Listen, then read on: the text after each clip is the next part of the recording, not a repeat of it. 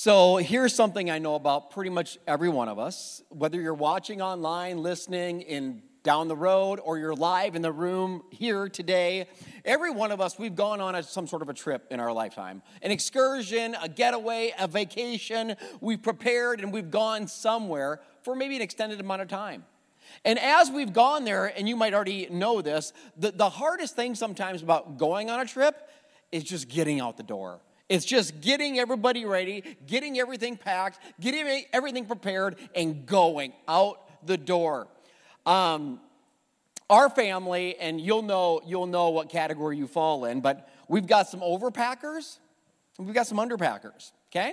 So I love my wife, Jody, but when we were going on a 2-day trip last year, 2 days, just kind of a weekend thing. I had packed my bag in the car, packed it in the back, and getting everybody else is trying to get situated. And I go upstairs, and I asked my wife, I said, are you packed and ready to go? And she was like, almost. I'm just finishing up some things. And she says, but there's some bags there you can grab.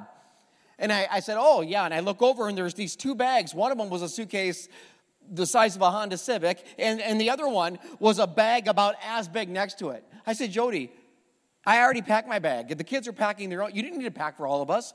She said, no, I didn't. That's mine.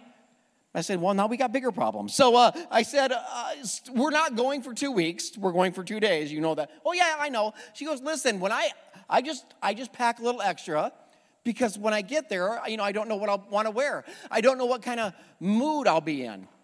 And I said, if you keep packing like this, I know what kind of mood I'm going to be in. Yeah, so I'm like, this is so much. So then we have that, and then our family has the other extreme. And Jake is a teenage boy, so this probably isn't like that weird of a thing for teenage boys, but they underpack. I swear we could go on a 2-week vacation. Jake would come down with a duffel bag half full. I'm like, Jake, what do you got in here? You're like, 2 pair of underwear, 4.5 pair of socks, shorts. We got shorts. We have plenty of shorts. And, oh, God forbid we forget the Nintendo Switch. So, I tell Jake, here's the good news. When you run out of clothes on day 3, because simple math says you will, when that happens, your mom's got plenty. She'll have plenty. You might look weird, but, I'm just, who are the overpackers? Can you just, or point to an overpacker. Bryce? Yeah, that doesn't, okay. So, anyway, the hardest part of a journey is getting out the door. You and I were going on a journey for the next 21 days, a journey of intentional prayer and fasting. And I'm telling you something, if this journey, if you will go on it, if we'll go on this together, it will impact your life. It will change you in some capacity, I can promise you. We do this because it's the beginning of the year, and we're dedicating ourselves to the Lord. We're saying, God, this isn't our year. This isn't my year. This is your year. Because if it's your year, that's good for me, and that's good for you. So last week, if you joined us for the message, you know that we talked about prayer and fasting and what it does in your life. That prayer attaches you to God, and that fasting detaches you from the world. This is a good thing for you. This is a good thing for me. And we kind of wrap those things up in Scripture and said the overarching Scripture for the series, Fast Forward Faith, is Romans 12, 1 and 2. I'll read it just to refresh our memories. Paul's writing to the church in Rome, but also to you and I for this present day. And so, dear brothers and sisters, I plead with you, give your bodies to God because of all He has done for you. I don't know if you recognize all that God has done for you, but He's doing things for you. He's done things for you. Let them, your body, be a living and holy sacrifice, the kind He will find acceptable. This is truly, I love this, this is truly the way to worship Him. Verse 2. Don't copy the behaviors or customs of this world. But no, let God transform you into a new person. Say new person by changing the way that you think. Then you will learn to know God's will for you, which is good and pleasing and perfect. I love how verse 2 says that again. But let God transform you into a new person. Like, I'm just going to say it. If you want this year to truly be new for you, if you want to experience new things, if you want to experience new opportunities, experience a new beginning, then you must, I'm encouraging you so desperately, you must go on this journey. Let's pack our bags and get out the door and do 21 days together. There's something about corporate worship, corporate fasting, corporate, like togetherness, that we do it. Now, we might all not do it the exact same way, but the fact that we're all doing it, there is such beauty in that. There's power in that. And I'm going to show you that. So the main scripture today is in Luke 2. So that's the New Testament after Jesus came to earth as a baby, and after is what we call the New Testament. And Matthew, Mark, Luke, and John all tell the story of Jesus' life. Luke, of course, one of those Gospels. So go in your Bible or go on your mobile app, and if you don't have those, man, bring them, but we'll put it on the screen as well. If you're a church person, you probably hear Luke 2 and you think, oh, I know Luke 2. That's the Christmas story, right? That's the birth of Jesus. But the reality is the Christmas story didn't end when they wrapped Jesus in swaddling clothes and laid him in a manger. Like, you're still living it. I'm still living it. We're still right in the center of God's story. But the story that you're going to hear is unique. I mean, I don't want to say it's unique. It's in the Word of God, but you maybe haven't heard it as much as other stories that you've heard preached. I've never preached on what we're preaching on today. And the story centers on two people that met Jesus. Because who do we know that really met baby Jesus? We know that, well, Mary and Joseph, right? I mean, they were at the birth. I know Mary was there for sure, and we're going to assume Joseph was. The shepherds met baby Jesus. We know that because the angel showed up and they ran to go see Jesus. But who else has up to this point that's listed in Scripture? And don't say the three wise men, okay? Don't do that because that's a whole other topic, and you know that. So they hadn't met Jesus yet. The next people that we know of in Scripture that are named in the Word of God are these two people. And don't blink because you might miss it. They're only mentioned in this Scripture. Luke 2, verse 25. At that time, there was a man in Jerusalem named Simeon. He was a righteous and devout man and was eagerly waiting for the Messiah to come and rescue Israel. The Holy Spirit was upon Simeon, and he had revealed to him that Simeon wouldn't die until he had seen Jesus, until he had seen the Lord's Messiah. That God made him a promise. That day, the Spirit led him to the temple. See, when you're seeking God, when you're truly trying to follow God, he's going to lead you. He's going to prompt you. He leads Simeon to the temple. So when Mary and Joseph came to present baby Jesus to the Lord, as the law required, Simeon was right there. Simeon takes Jesus into his arms and praises God. And this is what Simeon says. He says, "Sovereign Lord, now let your servant die in peace." He's ready to go. The promise has been fulfilled. "I have seen your salvation, which you have prepared for" which people? All people. You're all people. You're included in that. "Which you have prepared for all people. He is a light to reveal God to the nations, and he is the glory of your people Israel." This is so amazing. Verse 33, Jesus' parents were amazed at what was being said about Jesus. That kind of gets me, because why were they so shocked and amazed? They already heard who Jesus was and how special he was. I mean, the angel told Joseph, "Take Mary as your wife. Jesus is, he's the Son of God, the Savior of the world." Mary was told the same thing. So they already know this. Why are they so amazed? You have to understand something.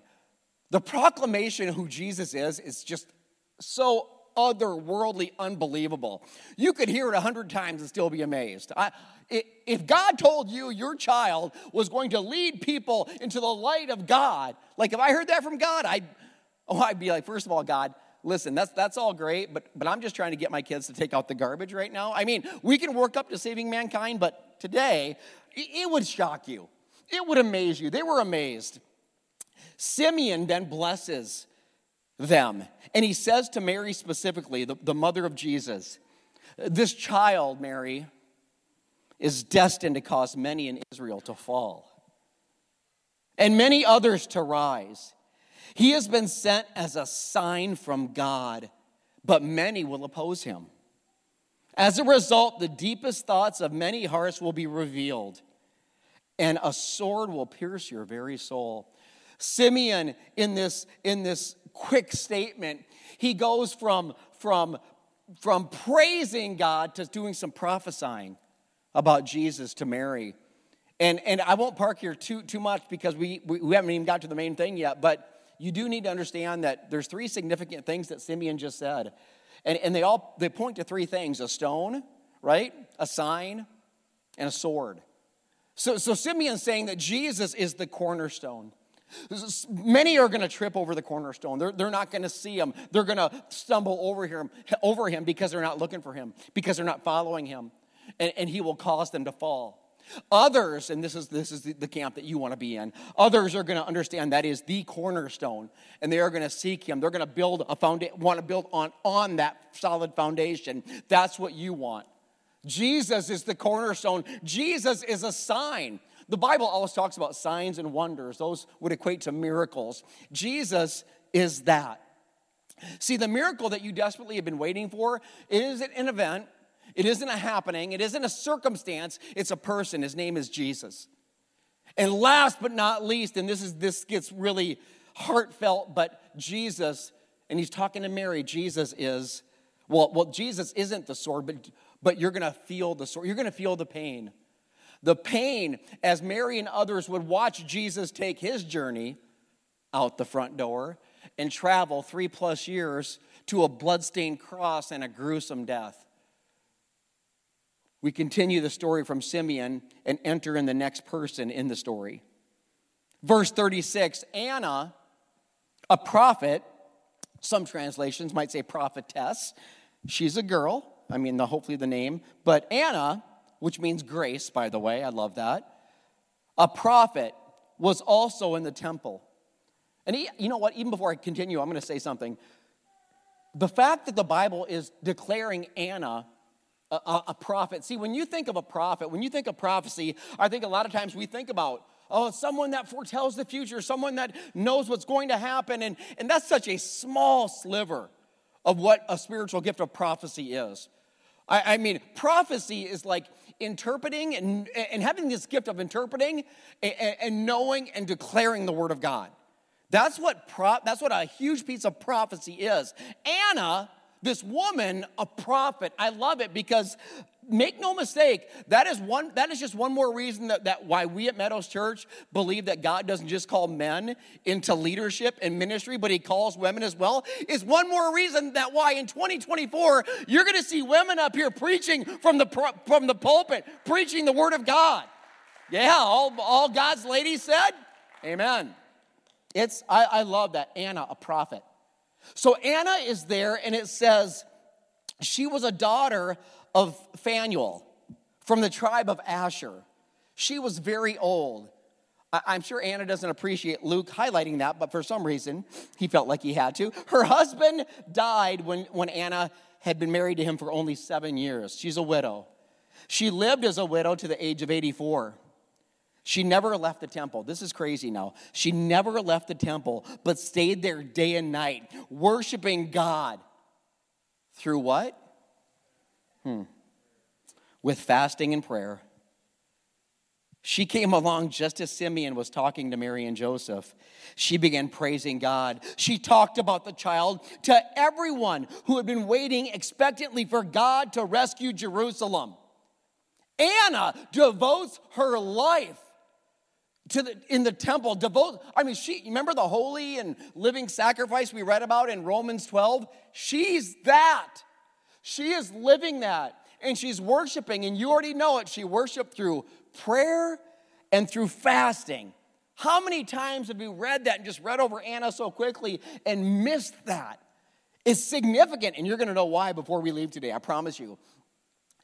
Don't miss this. There are many advantages to prayer, to attaching to God and fasting, detaching from the world. Many advantages. Like, you're going to be growing yourself closer to God over the next 21 days. You're going to hear more clearly from God if you truly listen and you truly seek him. You're going to walk in step with him closer than maybe you ever have. Guidance from God, wisdom from God. But make no mistake, of all those advantages, the number one reason, the number one purpose of prayer and fasting is to worship God. Above all else, it's not to get something from God, it's to be with God. This is why we pray. This is why we fast. But even as I tell you that, I want to recognize and be real with you. There are some people, that's not enough. That's, okay, great, I get to worship God. That's really not incentive. It wouldn't have been for me when I was first a Christian. It wouldn't have been. Okay, great, I get to worship God. What's the advantage? What's so great? Because we're always looking out for us, right? I'm always looking out for me. What's in it for me?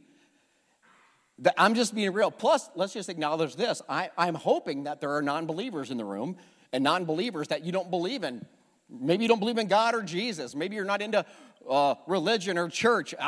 The day that we have everybody in the room, everybody watching, and they're all believers and they're all into church is the day we failed as a church.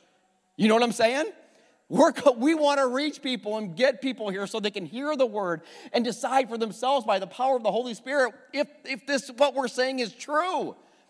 So let's just say, oh, worshiping God. You're like, oh, that sounds great, but that's not really incentive for me to fast.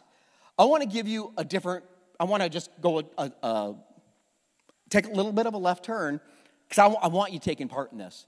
And even if worshiping God isn't enough for you, and even if knowing that you're going to get closer to him because you're like, maybe that's whatever, maybe I will, maybe I won't. What about the physical benefits of just fasting? This hopefully, like, if for no other reason, just do it for your physical health over the next 3 weeks and see what it does. You're going to be amazed. By the way, I don't want to assume you even know. You might not have tuned in last week. The corporate fast I'm talking about for us, and it's not going to look the same for all of us because for some of you it might be dietary restrictions or health restrictions, but I hope for you'll have a version that works for you and you'll do something different over the next 3 weeks. But for the vast majority, you could probably handle this fast. And the fast and prayer, which starts today, by the way, is 21 days. There's a calendar online right on the homepage. Click prayer and fasting on the button on the homepage at Meadows Church, and it'll walk you through prayers and scripture. But Monday, Wednesday, Friday of the next 3 weeks, so tomorrow, Monday, we're going to fast from 6 a.m. to 6 p.m. That means just liquids only. So 6 a.m. to 6 p.m. And if you need to modify it for whatever reason, modify it, but just do something different. But this is the plan I'm going to follow, and this is what we're asking the majority who can do it to follow. So, with that said, what are the physical benefits of fasting? And what that's called is intermittent fasting. It's a partial fast. You're fasting for part of a day. In our case, probably eating one sensible, right, meal. I'm going to go to the buffet. No, you shouldn't do that. So, one sensible meal a day. Here are benefits of intermittent fasting. And I'm going to do this quick because you can research yourself online and find all this. So I'm just touching it for you because I want to give you incentive to do this with us. Intermittent fasting reduces insulin resistance and lowers blood sugar levels. Why is that a big deal? Because it lowers your risk for type 2 diabetes. Intermittent fasting improves many risk factors when it comes to your ticker, your heart, including your blood pressure, your cholesterol levels, your triglyceride levels, and inflammatory markers. Those are all real big words, but just know that all of that is for heart health. That it will help your heart when you intermittent fast. Now, are you ready to learn a new word that I learned this week? Yeah, let's do this together. It's fun. It's like English class. Woo! So, I got to think about it. Somebody's like, oh, I'll tell you, autophagy. Say autophagy. Autophagy. If I'm pronouncing that wrong, you just look it up later. So autophagy kicks in when you fast. After a certain time of not eating, your body kicks into what that's called, that process. And what that fancy word means is your body kicks into self-preservation mode. And that's a good thing for you because the body starts to remove damage and dysfunctional parts of the cell and recycles other parts toward cellular repair. That is all good because that prevents diseases, neurological diseases. like Alzheimer's and diseases like cancer. This is why cell repair and cell repair and getting rid of the bad parts, as it says, is so powerful for your body when that kicks in. That happens through intermittent fasting. A few more. Promotes brain health. Okay? This is a good thing. I've done bad things to my brain cells growing up, and maybe you have too. So anytime I can help my brain, I want to do it. Intermittent fasting increases growth in new neurons, protecting your brain from damage. The next one, if nothing else has done it, hopefully this will. Intermittent fasting helps you lose weight. Can I get an amen?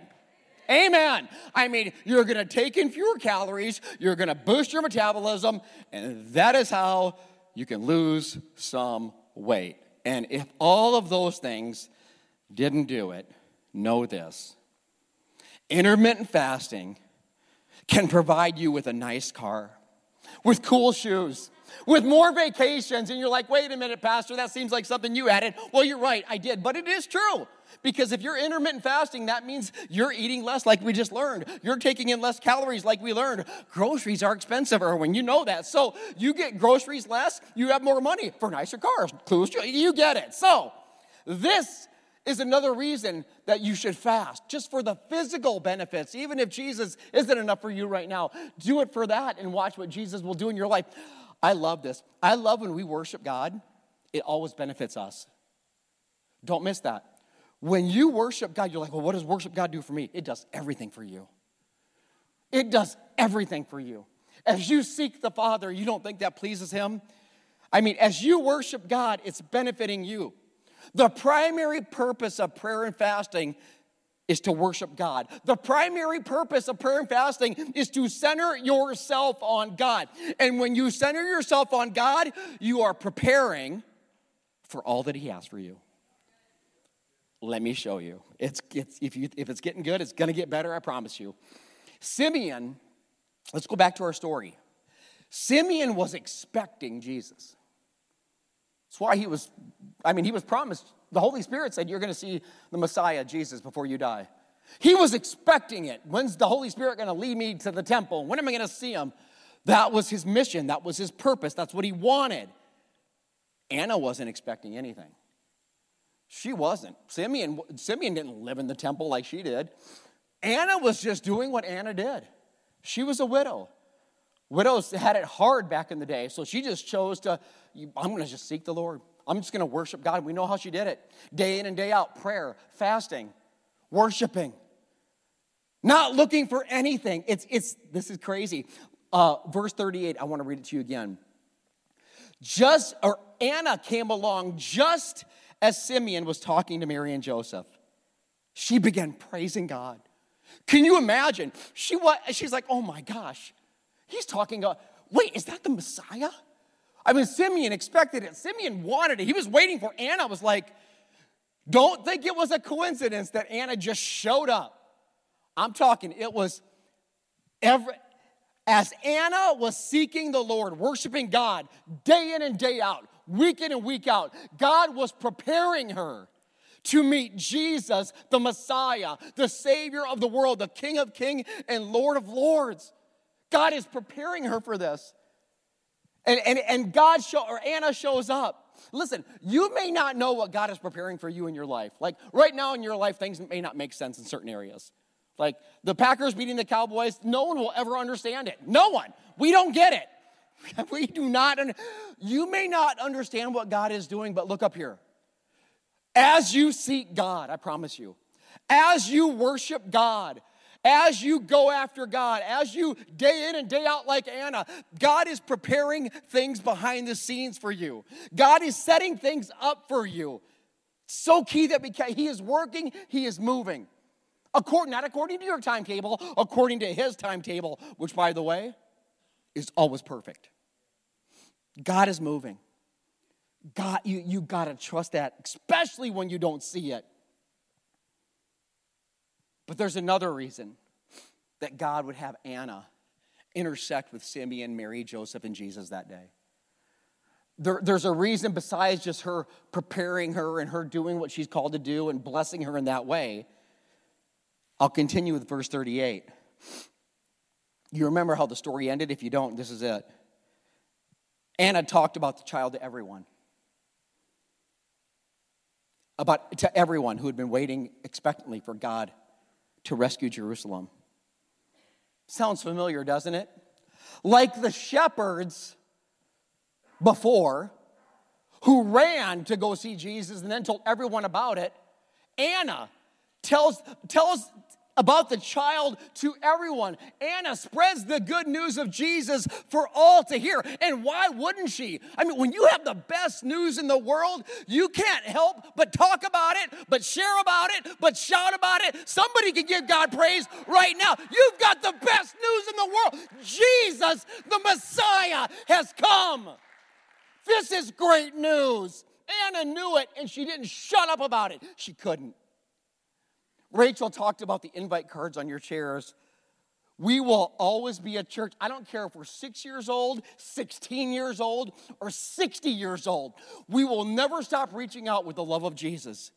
We will never stop looking for the lost person. We will never stop inviting and loving and reaching and doing events like a Super Bowl party for people that would never step foot in a church, but they'd come for free food and football. But they're getting around church people. They don't really care about that, know that, but they are. And anytime you get around people that are believers, the Holy Spirit can do what the Holy Spirit does. So the Super Bowl party is huge, but just you inviting people in general is huge. I never want you to lose that heart. Someone invited you, most likely. Some of you came through other means and other reasons, but I promise you, if you're a Jesus follower, you're a Jesus follower because you met another Jesus follower. I promise you. That's why. This is huge. God wanted the news of Jesus to spread. That's why he showed up to the shepherds. He knew they would spread the word. Anna, I know she'll spread the word. I know it. I got to tell her. So back to the main point. The number one reason we pray and fast is to worship God. By the way, that's your number one purpose. What we always talk about, we exist to lead people to Christ, and they're God-given what? Yeah. Your number one purpose, well, you've been hearing it the whole morning. Your number one purpose in life is to worship God above all else. You walked in here, I don't know my purpose. I don't know what I'm called to do. Now you do. That's it. That's number one above all else. Not because I said it, but because that baby that Anna met that day grew up and then he said it. Like when they asked him, Jesus, what do we do? What's all important in the word? What's the one thing? And Jesus said in Matthew 22:37, you must love the Lord your God with all your heart, all your soul, all your mind. This is the first and greatest commandment, that you are to worship God, the Father, that you would glorify him. Your number one purpose is to know and love God. That is worship. This Thursday, we're going to gather here, and we are going to celebrate and worship as we celebrate the Meadows Church team releasing an album and all that God wants to do in and through that. And the team knows it ain't about them. They're just obedient and doing what God's called them to do. It is about the person that's going to listen and hear that. And God's going to move in their lives. And God's going to draw them in by the power of the Holy Spirit. So I cannot wait. You need to be here. I think this is true. They're going to play every song on the album, on the new album. And right in the middle of the set, we're going to take some time and pray over each other. Just pray by yourself. However you want to pray, you can do it. But that's what the night's going to look like. It's going to be the entire album, worshiping God through the whole thing. And right in the center of the set, we're gonna praise and worship him through prayer. It's going to be amazing. But understand something.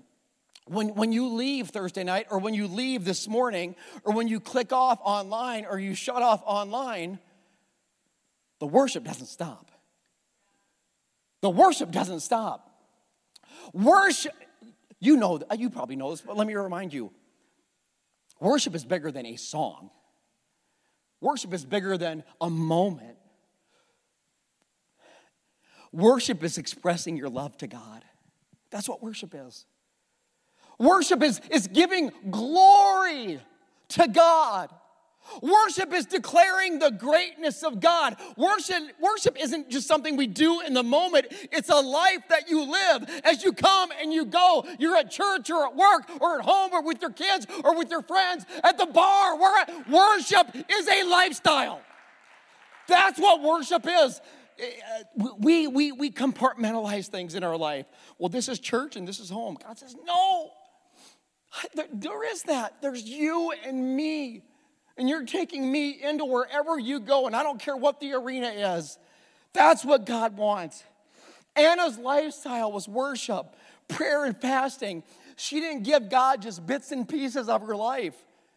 But how many times did we do that? I'll point the finger at me, especially early on in my walk with Jesus. Oh my gosh, you guys. The things I would tell God, I'm surprised he didn't just, anyway, he should have. So God, I'll give you Sunday morning. I'll give you an hour and a half. But that's, don't be trying to get into on Monday or Tuesday. That's my time. I mean, these are insane things that I would think or say to God. Just crazy. I mean, crazy. God, I'll talk about you at the church with the church people, but I ain't bring you up to my friends or at the bar or at work. No. God, I'll throw $20 in maybe, but don't be trying to get more than that. No. God, I'll help change your tire if it's above 32 degrees, but you know what I'm saying? It's a little cold right now. It's just, I would negotiate. It was just insane. And in some days, I still think insane things like that. God doesn't want your life to be separated into compartments. He doesn't. God, he wants you to be, take him wherever you go. And that it isn't work and home, and that it isn't this or that. It isn't, well, those people, I'm going to be this person, but those people, I'm going to be this person. God says, you be who I've called you to be every step of the way, every minute of the day. We started with Romans 12, 1 and 2. There's a paraphrase by Eugene Peterson called the Message Paraphrase, and he took the Bible and writes it in his wording and stuff. So I like it sometimes because it'll give you the same premise, but in just a different, a different take or verbiage. I'll read Romans 12, 1 and 2 in that for you. Take your everyday, ordinary life. You're sleeping and you're eating, going to work and walking around life. Place it before God as an offering. Embracing what God has done for you is the best thing you can do for him. Don't become so well adjusted to culture that you fit into it without even thinking about it. Instead, fix your attention on God. You'll be changed from the inside out. I love that. Readily recognize what he wants from you and quickly respond to it. Unlike the culture around you, always dragging you down to its level of immaturity, God brings out the best in you. He develops well-formed maturity in you. Worship. Here's what worship is to me. It's loving God by giving him all of you. That's a process. Some people, it can happen like Saul and became Paul. He did it very quickly. For me, it was just I like to make things painful for some reason. So it's a gradual process. And honestly, that's how it is for a lot of people. But the goal, God, you can have all of it. Because every time I take back what I take back, I will mess it up 100% of the time. I will cause pain. I will cause conflict. I will cause struggle. Even as I read that, I thought about you and me. As I started the scripture, how Eugene Peterson writes, take your everyday, ordinary life. For some of you, you don't even want to look at your everyday, ordinary life because of what you've been through or what you're going through. Because of who you've hurt or who's hurt you. Things that were done to you that aren't fair. That is some things that you've done that you would be embarrassed that if other people knew about them. I got good news. God knows. And he waits for you with open arms. That, by the way, what I just said is the main reason that life recovery, that ministry, I cannot wait. February 1st. Ooh, that's coming quick. Thursday night, every Thursday going forward, we're going to gather in the church. And if you got issues, hello, There's hope. Can't wait for the ministry to start. For some of you, that'll be your next step very soon.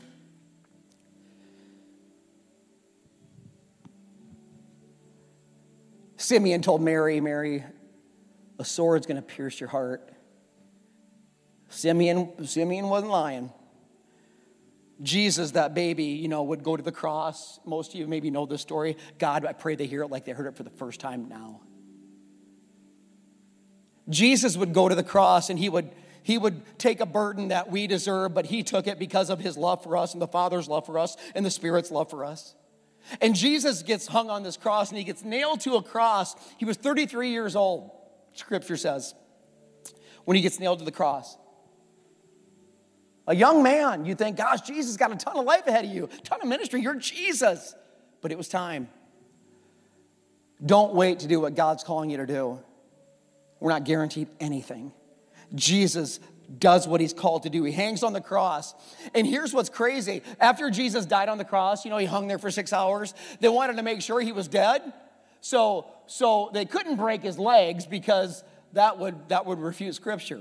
And you don't refute Scripture. Everything that Scripture says happens. And if it hasn't, it will. And it said not a bone will be broken from his body. So they break the bones of the guys next to him. They break their legs. But by coincidence, they don't break his legs. They decide to pierce him with a sword in the side. God is... So they pierce him, and water comes gushing out, water and some blood, and just really shows that he is a corpse. He is dead.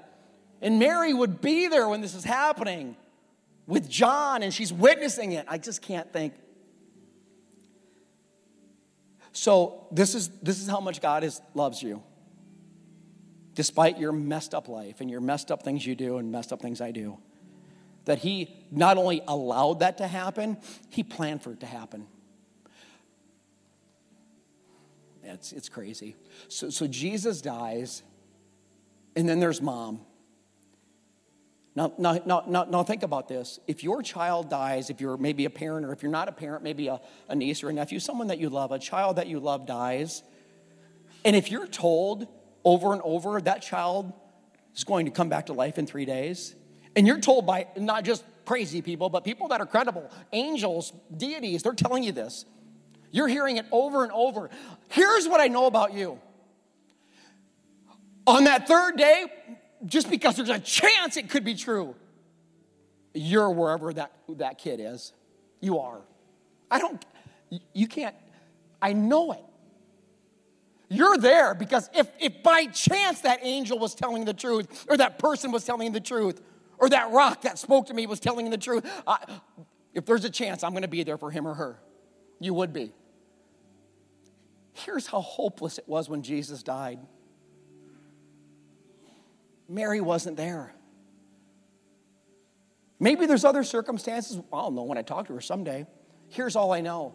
3 days after Jesus was a corpse, on that third day, when some women went to the tomb, well, there was Mary, but not Mary, the mother of Jesus. She wasn't there. Don't you think if she believed that Jesus was really going to rise from the dead, she'd be there? I do. The hopelessness and gravity of what Jesus, in that moment on the cross, the women that are going to go anoint his body because it's a corpse. That's what you do. So, what I'm about to share with you is the reason that we come back every week, and the reason that we ask you to invite others, and the reason that you should do a 21-day prayer and fasting, and the reason that you should have hope leaving here today despite how messed up maybe your finances are, or how messed up your relationships are, or your children are, or your marriage is, that you have hope. Because here's what happened on the third day. Even though mom wasn't there, because mom is mourning and she is hurting and her son's gone.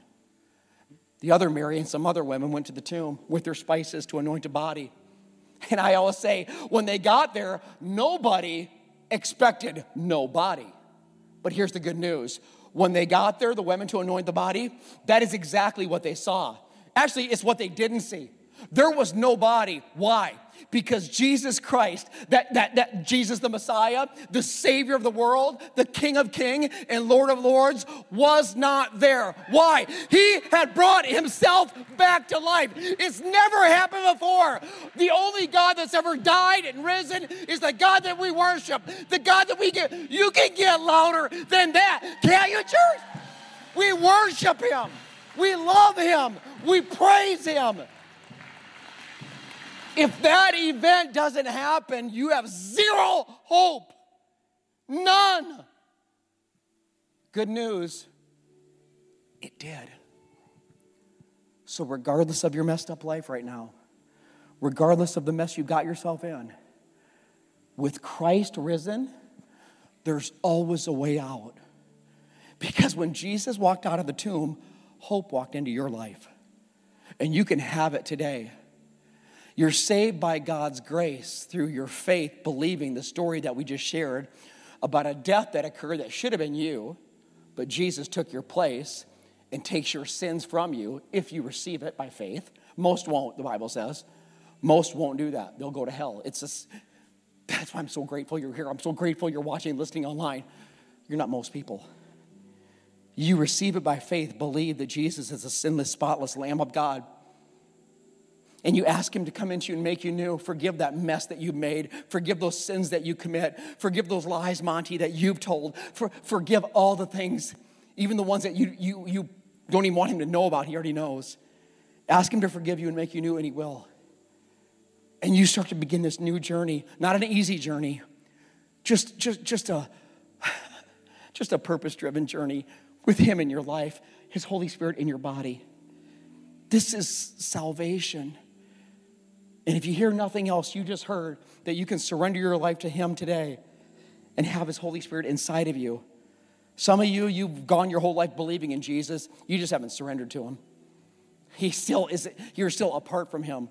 Even though you cognitively believe him in your head, he is not in your heart. It changes today.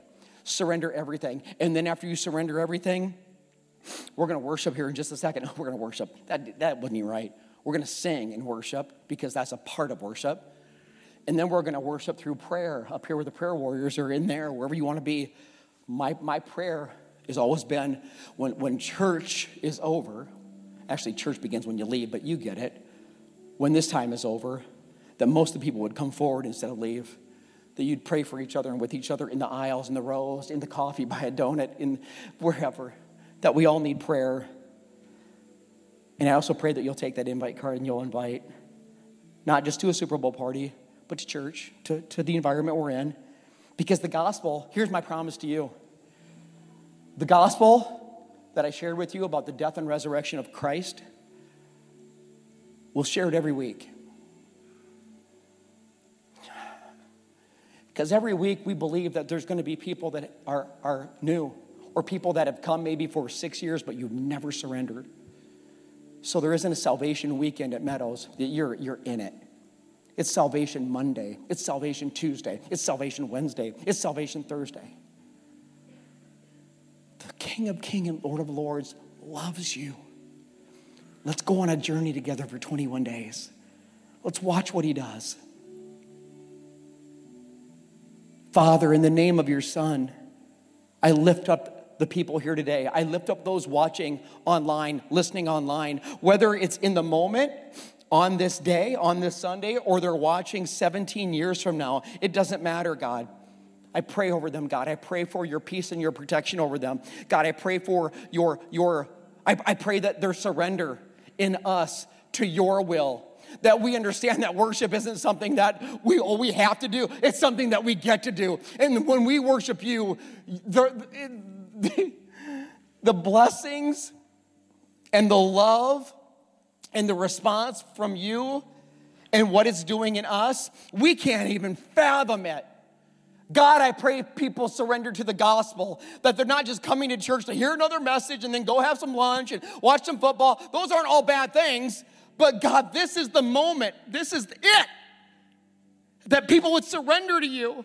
All in a holy and living sacrifice, not just on a Sunday morning, but give all of ourselves to you today, now. Thank you for our prayer warriors that are ready to pray with and for people. I pray people will stay, because why in the world would you come to an environment where there's prayer happening all over the place? You desperately need it, and then you leave without it? God, take away our pride. Take away our heart of maybe fear. Give us courage. Give us your will in us, that we will humble ourselves before you and for others, and allow people to pray over us and over our mess and our children and our family and our finance and whatever it is. 21 days, God. I want to say 365 days, but we're starting here with 21. Because sometimes the hardest part of a journey is just getting out the door. God, help us get out the door well. Overpackers, underpackers, those who seem to get it right, whatever. We love you, Father. We lift you up in worship, and we understand that isn't something that we do. That is a life that we live. We love you. We pray it in Jesus' name, and the church says, amen. Hey, I want to thank you so much for tuning in today. But don't stop there. Like or subscribe to this channel so you don't miss a single video, update, or message. And not only that, share this message with a friend or somebody that you know. So many people out there need hope and encouragement, and you have the ability to bring that to them. Finally, if you're in the Omaha area, we would love to have you join us. We would love to meet you. God bless you.